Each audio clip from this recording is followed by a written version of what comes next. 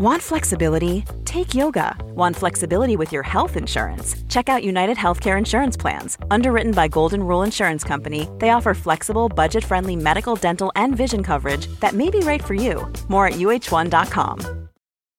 This episode is brought to you by Paramount Plus. Get in, loser! Mean Girls is now streaming on Paramount Plus. Join Katie Heron as she meets the plastics in Tina Fey's new twist on the modern classic. Get ready for more of the rumors, backstabbing, and jokes you loved from the original movie with some fetch surprises. Rated PG-13. Wear pink and head to ParamountPlus.com to try it free. This episode is brought to you by Shopify. Do you have a point of sale system you can trust, or is it a real POS? You need Shopify for retail. From accepting payments to managing inventory, Shopify POS has everything you need to sell in person. Go to shopify.com/system, all lowercase, to take your retail business to the next level today. That's shopify.com/system. Due to the graphic nature of this kingpin's crimes, listener discretion is advised. This episode includes discussions of murder and drug use. We advise extreme caution to listeners under 13. 26-year-old Ross Ulbricht gripped the steering wheel as he raced through Austin's back roads. His landlord had just called. Ross needed to come home immediately. His apartment was flooded. Ross wasn't worried about his personal belongings. In fact, he didn't even live in that apartment. But tens of thousands of dollars worth of illegal substances did. His apartment was his grow house. For the last few months, he'd cultivated thousands of mushroom spores. Now, in January of 2011, he had roughly 100 pounds of high-quality hallucinogenics. But with that one phone call, Ross realized it could all be lost. When he got to the apartment, Ross saw his landlord's car already parked in the lot. He sprinted up the steps, bargaining with the universe. Please don't let him go into the bedroom. Please. The door to his unit stood ajar. The only items inside, boxes of chemicals, fertilizer, and growing supplies, were ransacked, their contents dumped on the floor, and the door to the bedroom stood wide open. Suddenly, the landlord appeared, holding a white plastic tray full of sprouting mushrooms. He told Ross that he'd already called the police. Ross lunged past the landlord into the bedroom and slammed the door shut. He dumped every tray of shrooms into a few hefties until he had 2 psychedelic Santa bags stuffed with product. Then he fled. The police sirens were already audible in the distance. As he drove away, Ross realized how afraid he was. His whole body was shaking. If he'd been arrested, he could have gone to jail for the rest of his life. But it wasn't the punishment he was scared of. It was his failure. If he was in prison, he'd never fulfill his mission to change the world. He'd never set the masses free.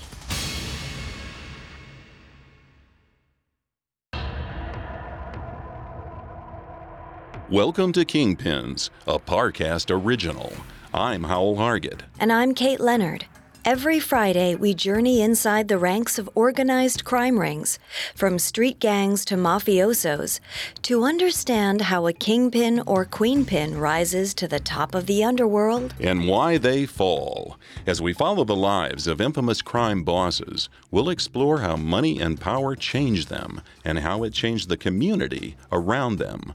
You can find episodes of Kingpins and all other Parcast originals for free on Spotify or wherever you listen to podcasts. To stream Kingpins for free on Spotify, just open the app and type Kingpins in the search bar. At Parcast, we're grateful for you, our listeners. You allow us to do what we love. Let us know how we're doing. Reach out on Facebook and Instagram at Parcast and Twitter at Parcast Network. And if you enjoy today's episode, the best way to help us is to leave a 5-star review wherever you're listening. It really does help us. This week, we're covering digital kingpin Ross Ulbricht, creator of the Silk Road, aka the Amazon for drugs. Next week, we'll follow the police investigation into the untraceable website and see how hubris and sloppy coding toppled his empire. By January of 2012, just a year after its launch, the Silk Road boasted over $500,000 a month in black market sales. 27-year-old Ross Ulbricht, who collected a small percentage of every transaction, was already on his way to becoming a millionaire. But his growing wealth hadn't changed his minimalistic lifestyle. Despite the money he was raking in, he lived out of a duffel bag. His clothes, even his socks, were hand-me-downs. He didn't create the Silk Road to make himself rich. It was a tool to spread his ideology. Every day, as the admin of the site, he educated his users. He posted about libertarian politics, economic theory, and the dangers of an overreaching government.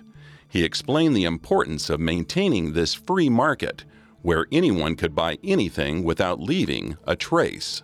He made sure that his kingdom was run with a conscience, guided by the golden rule and a succinct moral code. Nothing stolen, fraudulent, or expressly meant to harm. The Silk Road community was responsive to his thoughtful benevolence and likened their admin to a freedom fighter for the digital age. As he sat in a hostel in Hanoi, Vietnam, one night in late January, Ulbricht crafted his next post. He'd recently decided that he needed a new name on the site. Simply calling himself admin was too stiff, too cold, too establishment. The idea for the new moniker came from one of his anonymous Silk Road friends, username Variety Jones. One day, Jones asked over Tor Chat, an encrypted messenger, "Have you ever seen The Princess Bride?" Ulbricht remembered the movie vaguely. He hadn't seen it since he was a kid. Jones continued, "You know the history of the Dread Pirate Roberts?" Again, Ulbricht was fuzzy. Variety Jones filled in the blanks. Dread Pirate Roberts was only a title inherited over the years. As each one retired, a new man assumed the name and the fearsome reputation that went along with it. Jones urged, "Start the legend now." Immediately, Ulbricht understood the genius. He could mask himself behind the reference, laying the groundwork for plausible deniability if he were ever caught. Only 2 other people in the entire world knew that Ross Ulbricht had created the Silk Road a year earlier. But they also believed that he'd sold it off. Calling himself Dread Pirate Roberts only bolstered that story. People would assume there were multiple men behind the site, just like in the movie. He typed back in the encrypted chat, "That's good. That's really good." When he announced his new handle on the site in early February 2012, the positive response from the users was overwhelming. He was their pirate king, their captain, and they were his loyal crew of dark web bandits. Nick Bilton described the response in his book, American Kingpin, writing, "It gave an identity to someone who until now had no selfhood. One minute, Ulbricht was an anonymous, elusive figure behind a keyboard. The next, he was a feared pirate who was going to lead them into battle with the U.S. government." In addition to rallying his troops, assuming the identity of Dread Pirate Roberts, or DPR, allowed Ulbricht to better compartmentalize his life. In the real world, he could function guilt-free as the kind, down-to-earth Ross Ulbricht, a simple day trader.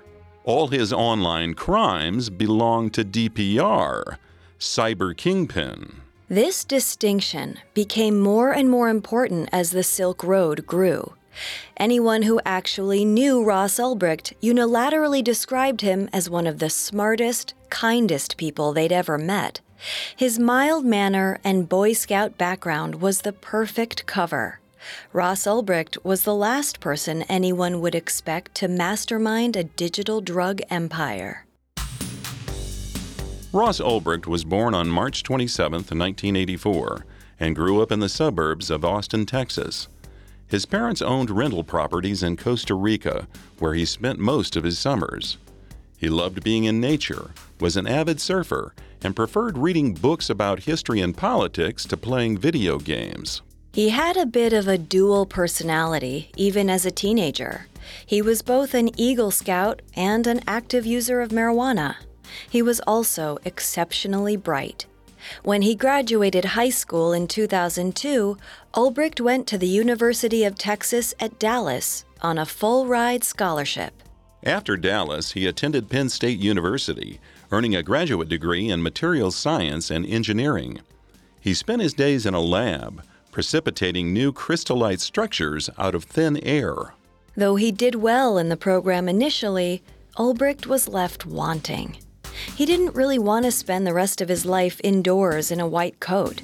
He wanted to do something that had more of an impact on the world. Ross found that purpose in a political club. He'd always been interested in politics, but while he was at Penn State, he discovered the College Libertarians Club.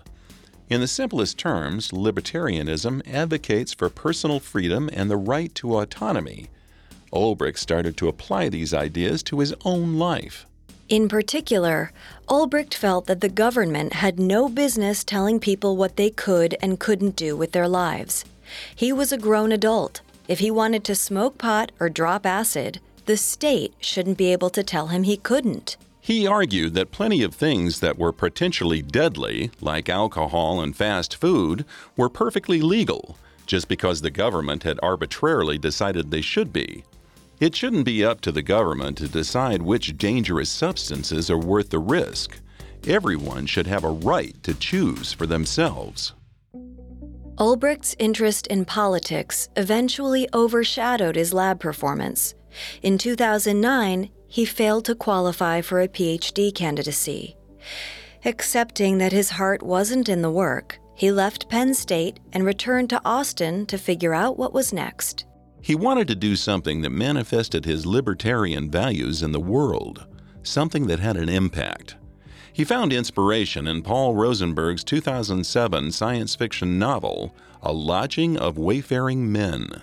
It detailed the establishment of an independent virtual society with no laws and no possibility of government oversight.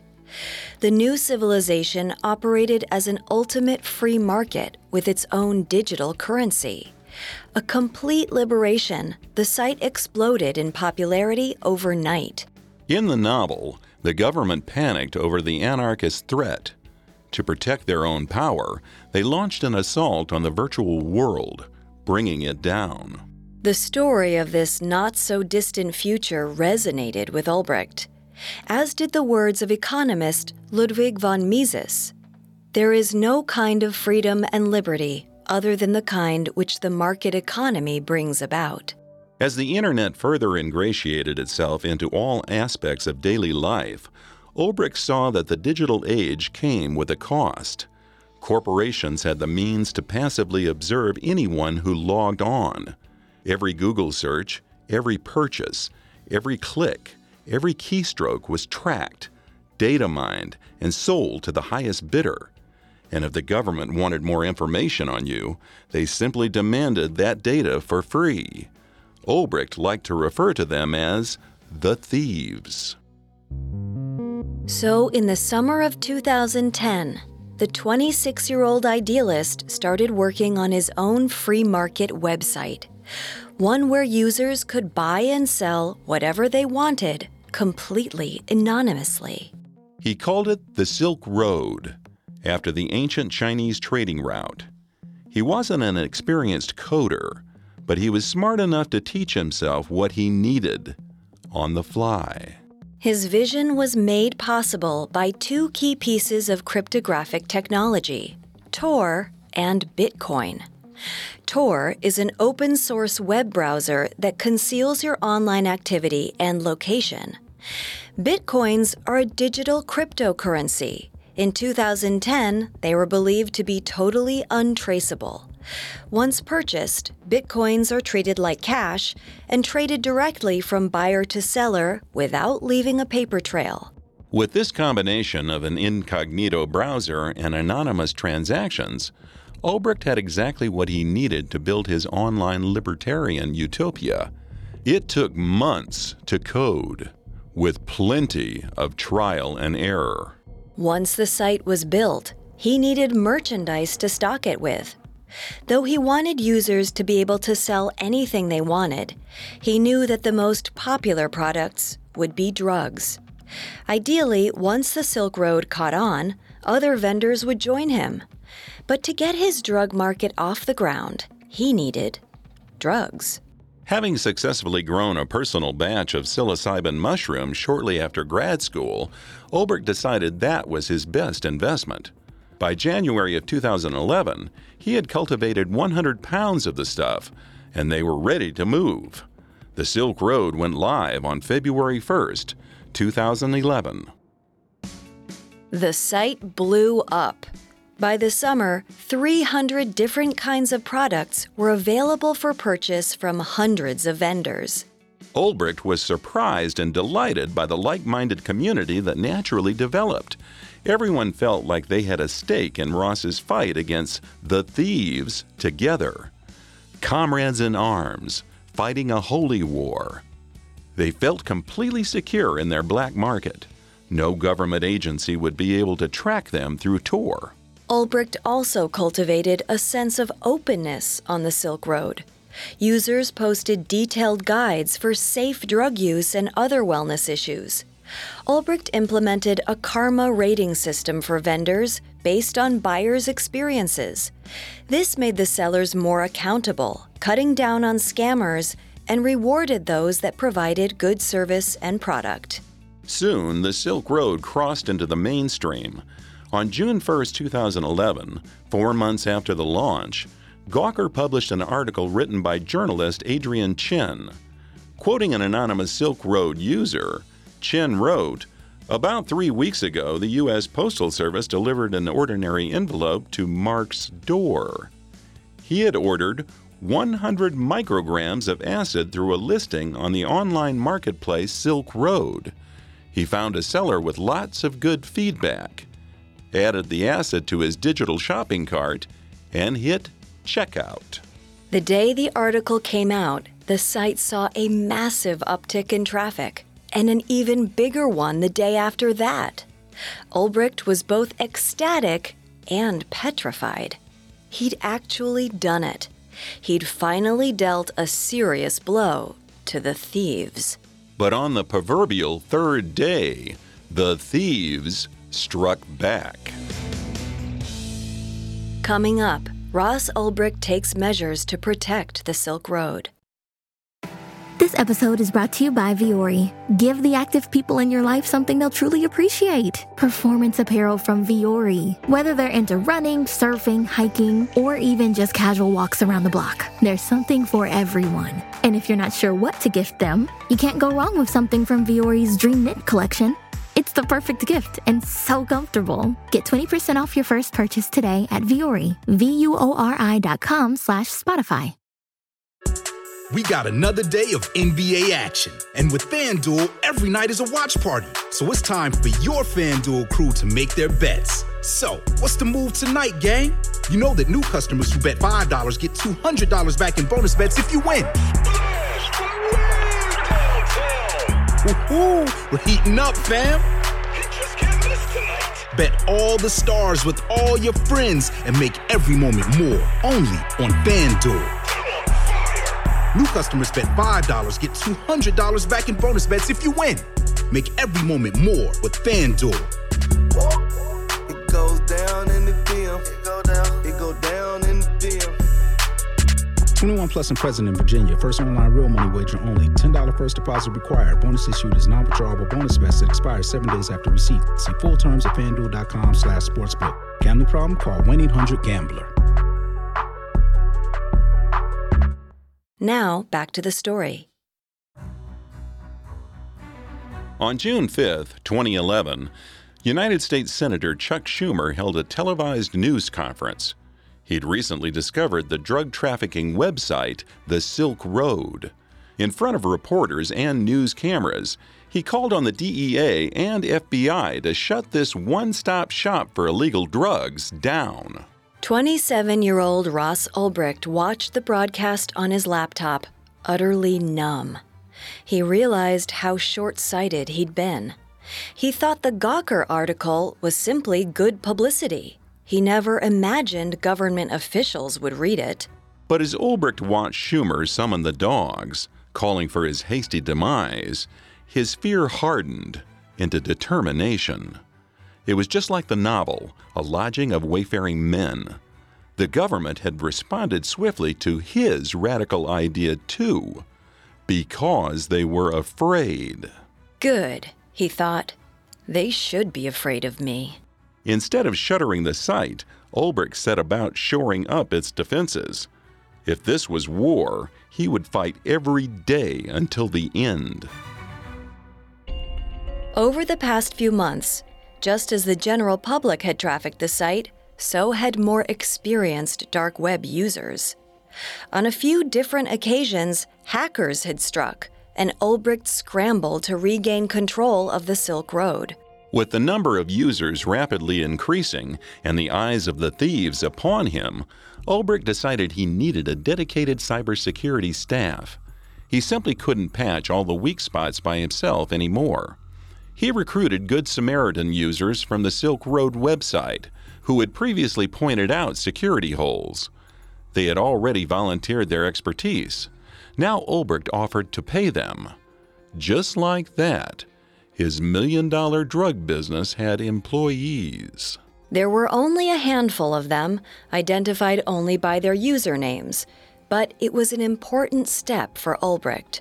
Not only could he redistribute some of the responsibilities of running the service, but it also gave him an outlet to talk about his work. To the rest of the world, Ross Ulbricht was a digital currency trader. No one in his real life knew the pressure he felt, both as a business owner and as a criminal overlord. Now he had people to confide in, people who really understood what he was trying to do. Perhaps his most important new confidant was 45-year-old hacker, username Variety Jones. When Jones first heard about the site, he assumed it was a scam set up by the DEA, so he hacked it, finding a backdoor all too easily. Once he concluded the Silk Road wasn't a government mousetrap, he offered his security services to Ulbricht in late 2011 via TorChat. Jones believed in the mission and wanted to help. Given how easy it was for Jones to penetrate Ulbricht's code, the first order of business was a crash course in encryption techniques. He helped Ulbricht bolster his security protocols and install a kill switch on his laptop. It was a last option safeguard. If Ulbricht executed the designated keystroke, his hard drive instantly wiped. If the FBI came to arrest him, the laptop would be reduced to a paperweight. In addition to being a hacker, Variety Jones was a weed seed dealer. Even in the early days of the Silk Road, he developed a sterling reputation among buyers. He was so knowledgeable about his product, he could identify a seed strain just by looking at a picture. His years in the IRL drug trade meant he had more knowledge and understanding of a criminal enterprise than Ulbricht did. Soon, their conversations about the site's security grew to larger discussions about how to be a successful kingpin. Variety Jones respected that Ulbricht had a benevolent vision for the Silk Road, but he warned him about coming off as too nice. It was only a matter of time before someone would take advantage of his kindness. Jones wrote, "There isn't anyone who knows me even a little bit that would ever dream of crossing me. If they did dream of it, they would wake up to call and apologize." Shortly after this conversation, Jones suggested that Ulbricht assume the character of the Dread Pirate Roberts. Not only would it give Ulbricht plausible deniability, but it would help him embrace a stronger, tougher part of himself. To enforce this separation, Ulbricht partitioned his laptop hard drive. Now he could run two different computers from the same machine, one for personal use and one for DPR. and never the twain shall meet. Jones stressed that Ulbricht's most crucial security measure was maintaining his anonymity. All it would take was one slip-up, one mispost from the wrong account with his real name attached, and he would be outed to the world. Through these conversations, a true friendship developed between Ulbricht and Jones. One day, after several months of correspondence, Ulbricht asked Jones over TorChat to describe his strengths and weaknesses. Jones typed back that Ulbricht's main strength was his understanding of the very real danger the site put him in. His weakness, his inability to discern between a garter snake and a copperhead. Recognizing something as dangerous when you think it's harmless. By the end of 2011, the Silk Road's business had grown to $500,000 in transactions a month. By late March of 2012, the number had ballooned to $500,000 a week, and it was only going up. 28-year-old Ross Ulbricht was making over $10,000 a day in sales commissions. His Bitcoin holdings would be worth close to $100 million by the end of the year, and that was the conservative estimate. If he were running a true Silicon Valley startup, Ulbricht would be preparing to take the Silk Road public or actively shopping for the highest bidder. Instead, he was fending off blackmailing hackers and worrying about the feds. Luckily, Senator Schumer's demands for action had gone mostly unfulfilled. In addition to climbing profits, the number of items available for purchase had grown into the thousands, way beyond weed, coke, and heroin. As Nick Bilton detailed in his book on Ross Ulbricht, there are digital goods, including key loggers, spy software, and other similar tools to hack someone's email or webcam. Forged documents, including passports, fake IDs, and even counterfeit cash. But by far the most extreme wares were listed under the heading weapons. Guns, grenades, bullets, even rocket launchers. Ulbricht loved the progression. It was exactly what he wanted for his free market paradise. But to some users, it was a bridge too far. Libertarianism was one thing, Uzis on aisle 6 was another. And Variety Jones agreed. He typed in a message, "Guns will scare off a lot of mainstream clients. Let Grandma come here for her cheap Canadian pharma meds and not trip over a Glock 9mm on the way to the cash register." But Ulbricht refused to ban firearms from the Silk Road. That kind of regulation went against everything the site stood for. It tainted the mission.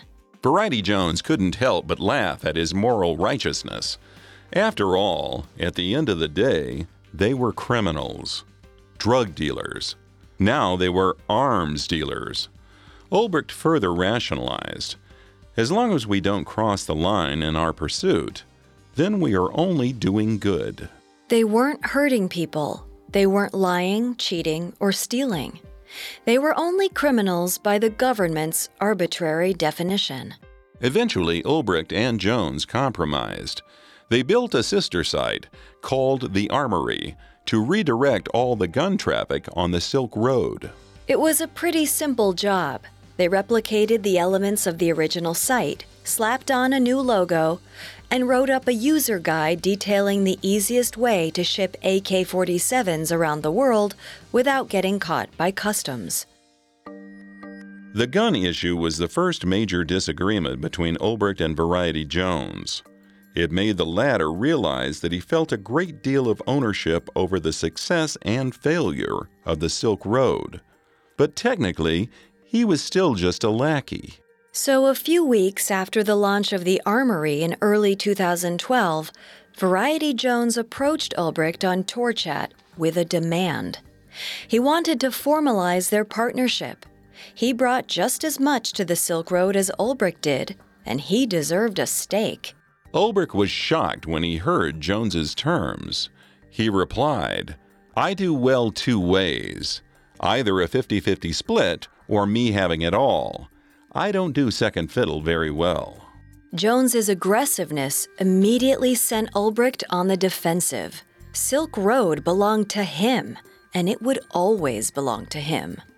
He recognized that Variety Jones helped with the business, but that didn't mean he deserved partial ownership. Was this why he'd been so helpful in the first place? Jones warned Ulbricht that someone would take advantage of him for being too nice. Was this what he meant? Their conversation ended without resolution. Taking some time to reevaluate their relationship, Ulbricht avoided Jones's messages. They reconciled after a few days, but it marked a distinct change in their relationship. Ulbricht kept his guard up with Jones from that point on. He wouldn't be fooled twice. In the fallout, he grew closer with another anonymous friend, username Knob. They first met in April of 2012, when Knob sent an email. It read, "I am a great admirer of your work. Brilliant, utterly brilliant. I will keep this short and to the point. I want to buy the site. Silk Road is the future of trafficking."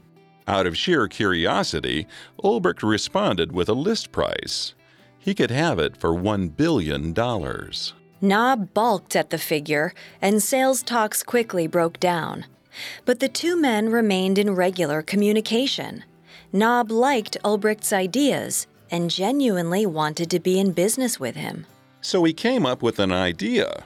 Instead of buying the Silk Road, what if Ulbricht built another sister site? Knob would front him an investment to build it in return for a 20% stake. He wanted to call it Masters of the Silk Road.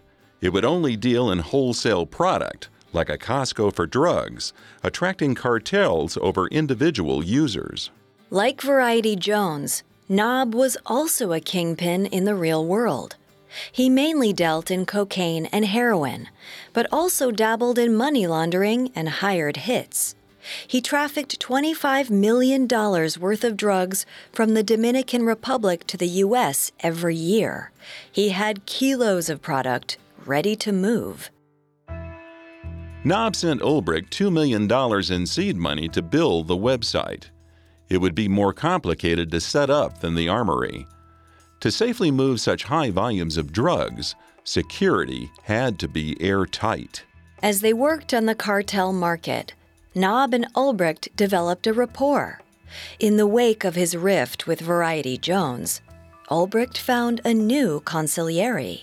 While Jones was the master of marijuana strains, Knob educated Ulbricht about the heroin trade. He knew about smuggling routes and buyers all over the world.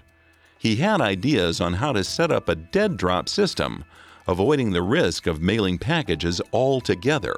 He also helped Ulbricht with more concrete contingency plans. He told him to apply for citizenship in a country that wouldn't extradite him to the U.S. If the feds ever moved on him, Ulbricht needed a secondary passport to flee the country and live out the rest of his days on a beach, spending his millions. Ulbricht was grateful to have someone else other than Variety Jones he could truly confide in. Soon he and Knob talked shop on TorChat basically every day. Unfortunately, Knob was not the kingpin he pretended to be. He'd never trafficked kilos of heroin. He was the copperhead that Jones had warned Ulbricht about months before, the pit viper posing as a garter snake. Knob's real name was Carl Force, Agent Carl Force of the DEA. Coming up, DEA agent Carl Force tries to unmask the real Dread Pirate Roberts. Hey, it's Kaylee Cuoco for Priceline. Ready to go to your happy place for a happy price? Well, why didn't you say so? Just download the Priceline app right now and save up to 60% on hotels. So whether it's Cousin Kevin's Kazoo Concert in Kansas City, go Kevin, or Becky's Bachelorette Bash in Bermuda, you never have to miss a trip ever again. So download the Priceline app today. Your savings are waiting. Go to your happy place for a happy price. Go to your happy price, Priceline. The National Women's Soccer League kicks off March 16th on ION. It's a new Saturday night destination featuring the best players in the world. 25 Saturday nights, 50 matches, all season long on ION. Out in front to Williams, slips through, here's a shot, and it's in! This is a game changer for sports. Sabina takes a shot herself! Hammers it home! Oh my goodness! See the full schedule and find where to watch at IONNWSL.com. Now, back to the story. Agent Carl Force first heard about the Silk Road in the summer of 2011, soon after Senator Chuck Schumer tasked the federal government with shutting down the website. Now in his mid-40s, Force had spent the last 13 years in the DEA, most of that time on the front lines of the drug war.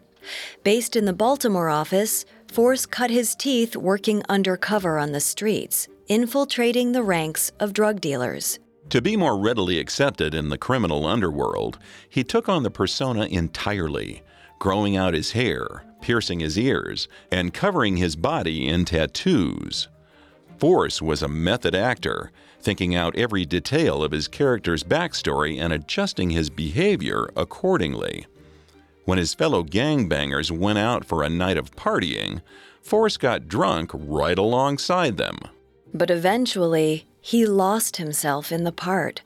The line blurred between Carl Force DEA agent and Carl Force undercover criminal. Force started abusing drugs and was eventually arrested for a DUI. With the support of his family, he managed to get sober and keep his job at the DEA, though he strictly worked at a desk now. In the face of his current drudgery, it was easy to feel false nostalgia about his old life. When the Silk Road case came up, Force saw it as a chance to get back in the game, without having to leave his desk. The FBI, DEA, Homeland Security, and even the IRS had all been trying to shut down the Silk Road for months. But so far, it was slow going. They'd managed to pick up some drug shipments and even a few dealers, but they weren't able to leverage those busts into high-level arrests. How could they? Everyone on the site went by anonymous handles and used encrypted Tor. There were no leads, no IP addresses to follow. Dread Pirate Roberts was clearly the operator of the Silk Road, but no one knew how to figure out who that was. None of the dealers they'd busted knew his real name. None of their inquiries ever got off the ground, even with the pressure from Schumer. Carl Force stewed over the predicament. In a minefield of aliases, who knew how many other people they'd have to flip before they got lucky and found a perp who actually knew the guy they wanted?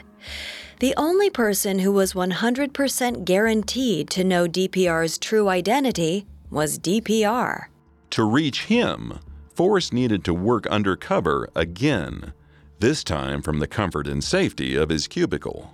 Just as he'd done in his street-busting days, Force crafted a detailed new persona. He assumed the role of Eladio Guzman, a smuggler from the Dominican Republic. For an added flourish, Guzman was blind in one eye and wore a black patch. In April of 2012, he created an account for Guzman on the Silk Road with the username Knob. Force even snapped a profile picture, patch and all, to make himself look more legitimate. Then, for his opening move, he reached out to DPR directly with an audacious request. He wanted to purchase the website. Force wasn't prepared for the sticker shock of $1 billion to buy Silk Road, but it definitely made him more intrigued about the case. Based on the site traffic, the DEA estimated the Silk Road's value at $25 million tops. Ulbricht's figure meant the Silk Road was bigger than anyone at the agency imagined, and Force was determined to crack it wide open. Force had chosen the perfect time to make contact. Ulbricht and Jones were on the outs, and Ulbricht was looking for someone new to confide in as a digital friend. Over the next few months, calling himself Knob, Force slowly built a rapport with Ulbricht until they were chatting almost every day. They talked about everything: the business, plans for the future, even Ulbricht's paleo diet. Force hoped that in one of these chats, Ulbricht would slip up. Either he would reveal something too personal about himself, something that identified him, or he would be gullible enough to willingly trust Nob with his secrets and out himself. But so far, Ulbricht kept all personal details under wraps. Force had a good sense of who DPR was, his personality, his sense of humor, his moral code, but was no closer to figuring out his name or location. Surprisingly, he found that he really liked the idealist Ulbricht. Force had seen the devastating violence of the war on drugs firsthand. Ulbricht was trying to end that with the Silk Road.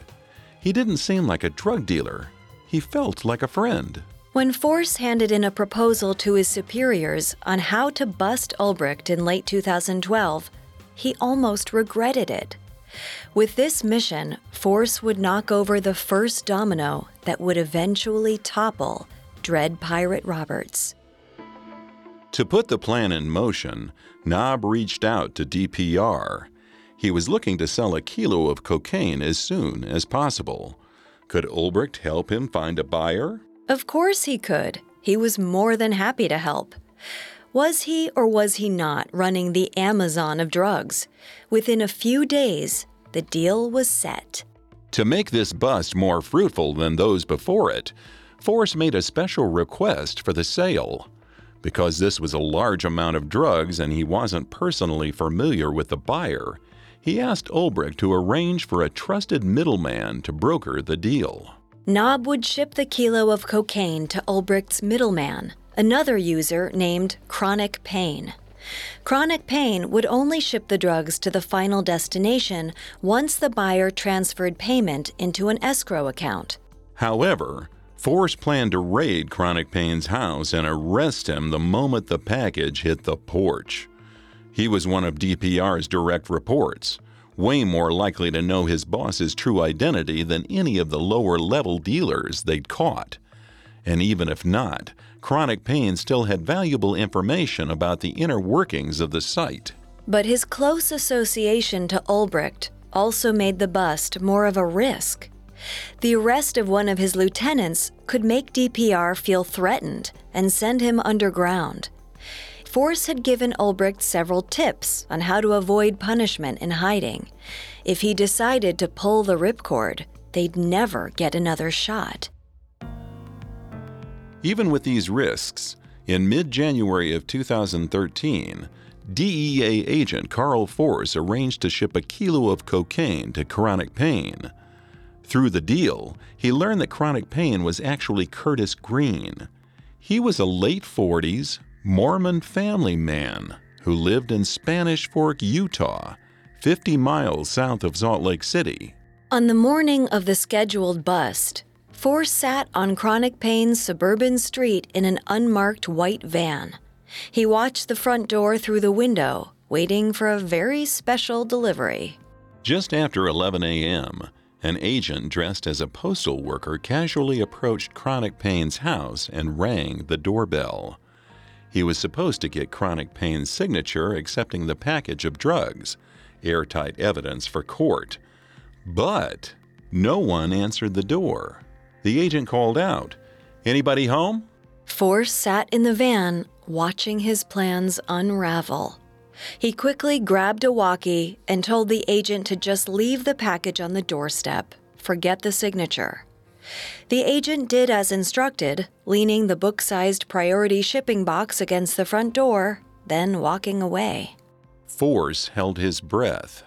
He'd broken protocol and potentially forfeited $27,000 worth of the DEA's cocaine. He needed this to work. Come on, Curtis, take the bait. Curtis Green, a.k.a. Chronic Pain, was a heavy-set man who walked with the help of a pink cane. He shuffled out onto the front porch and picked up the small package. Then he looked up, staring directly at the unmarked white van. Carl Force nearly ducked in his seat. That was it. They'd been made. Sure enough, Curtis hobbled over to one of his garbage bins and tossed the kilo of cocaine inside. Then he went back into his house. The mission was a failure. Force and the other agents scrambled. What would they do now? They couldn't just leave the agency's drug sitting in a trash can. But in the middle of this panicked discussion, Curtis Green suddenly reemerged from his house. Even though the unmarked van was still parked in plain sight, Force watched as Curtis limped back over to the bins and fished out the small box of cocaine.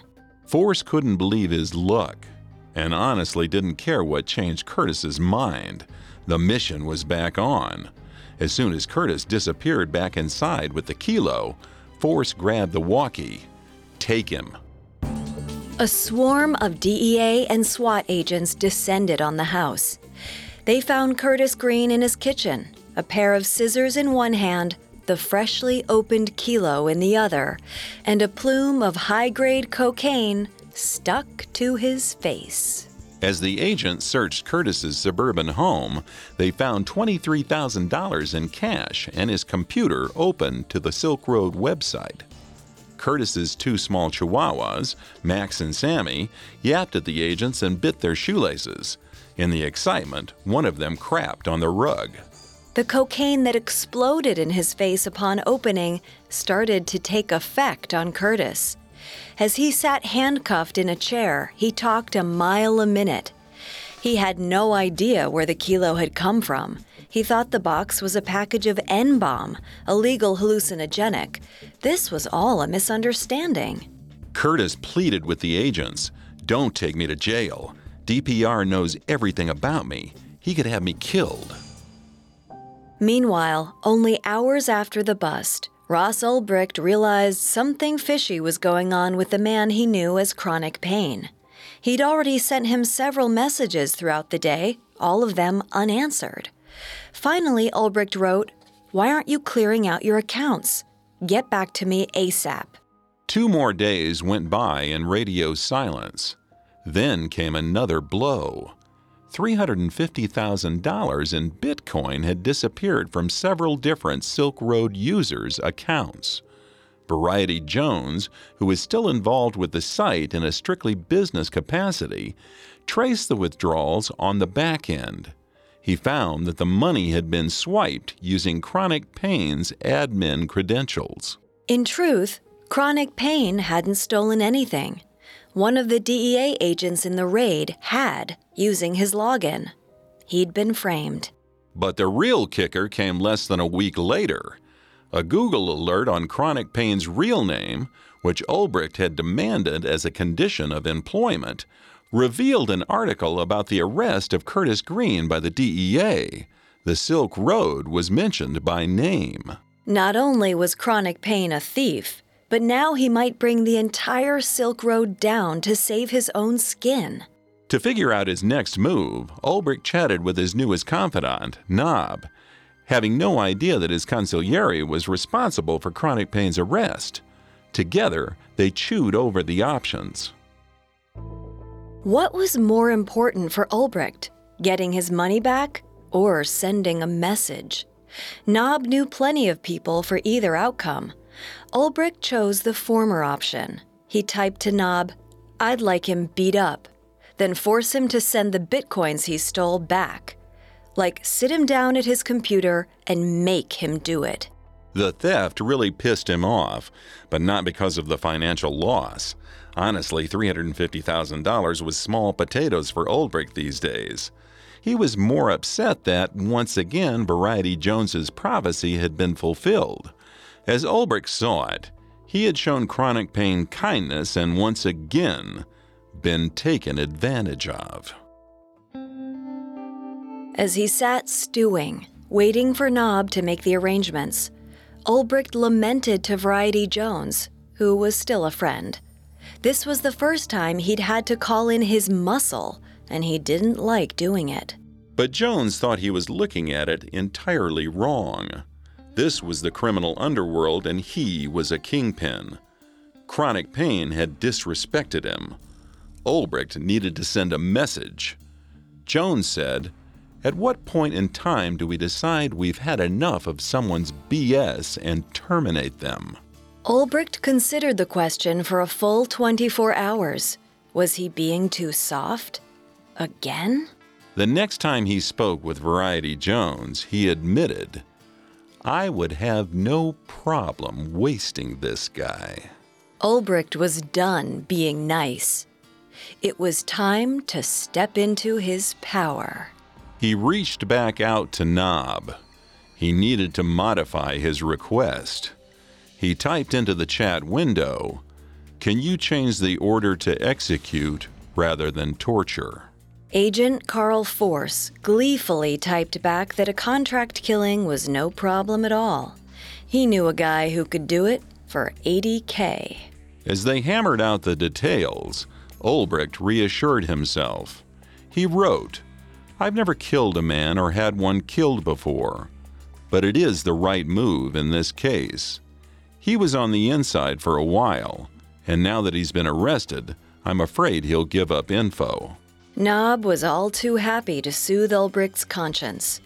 It was all in the name of business.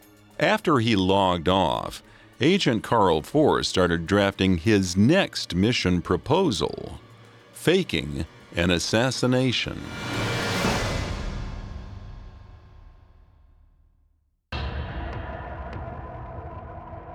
Thanks again for listening to Kingpins.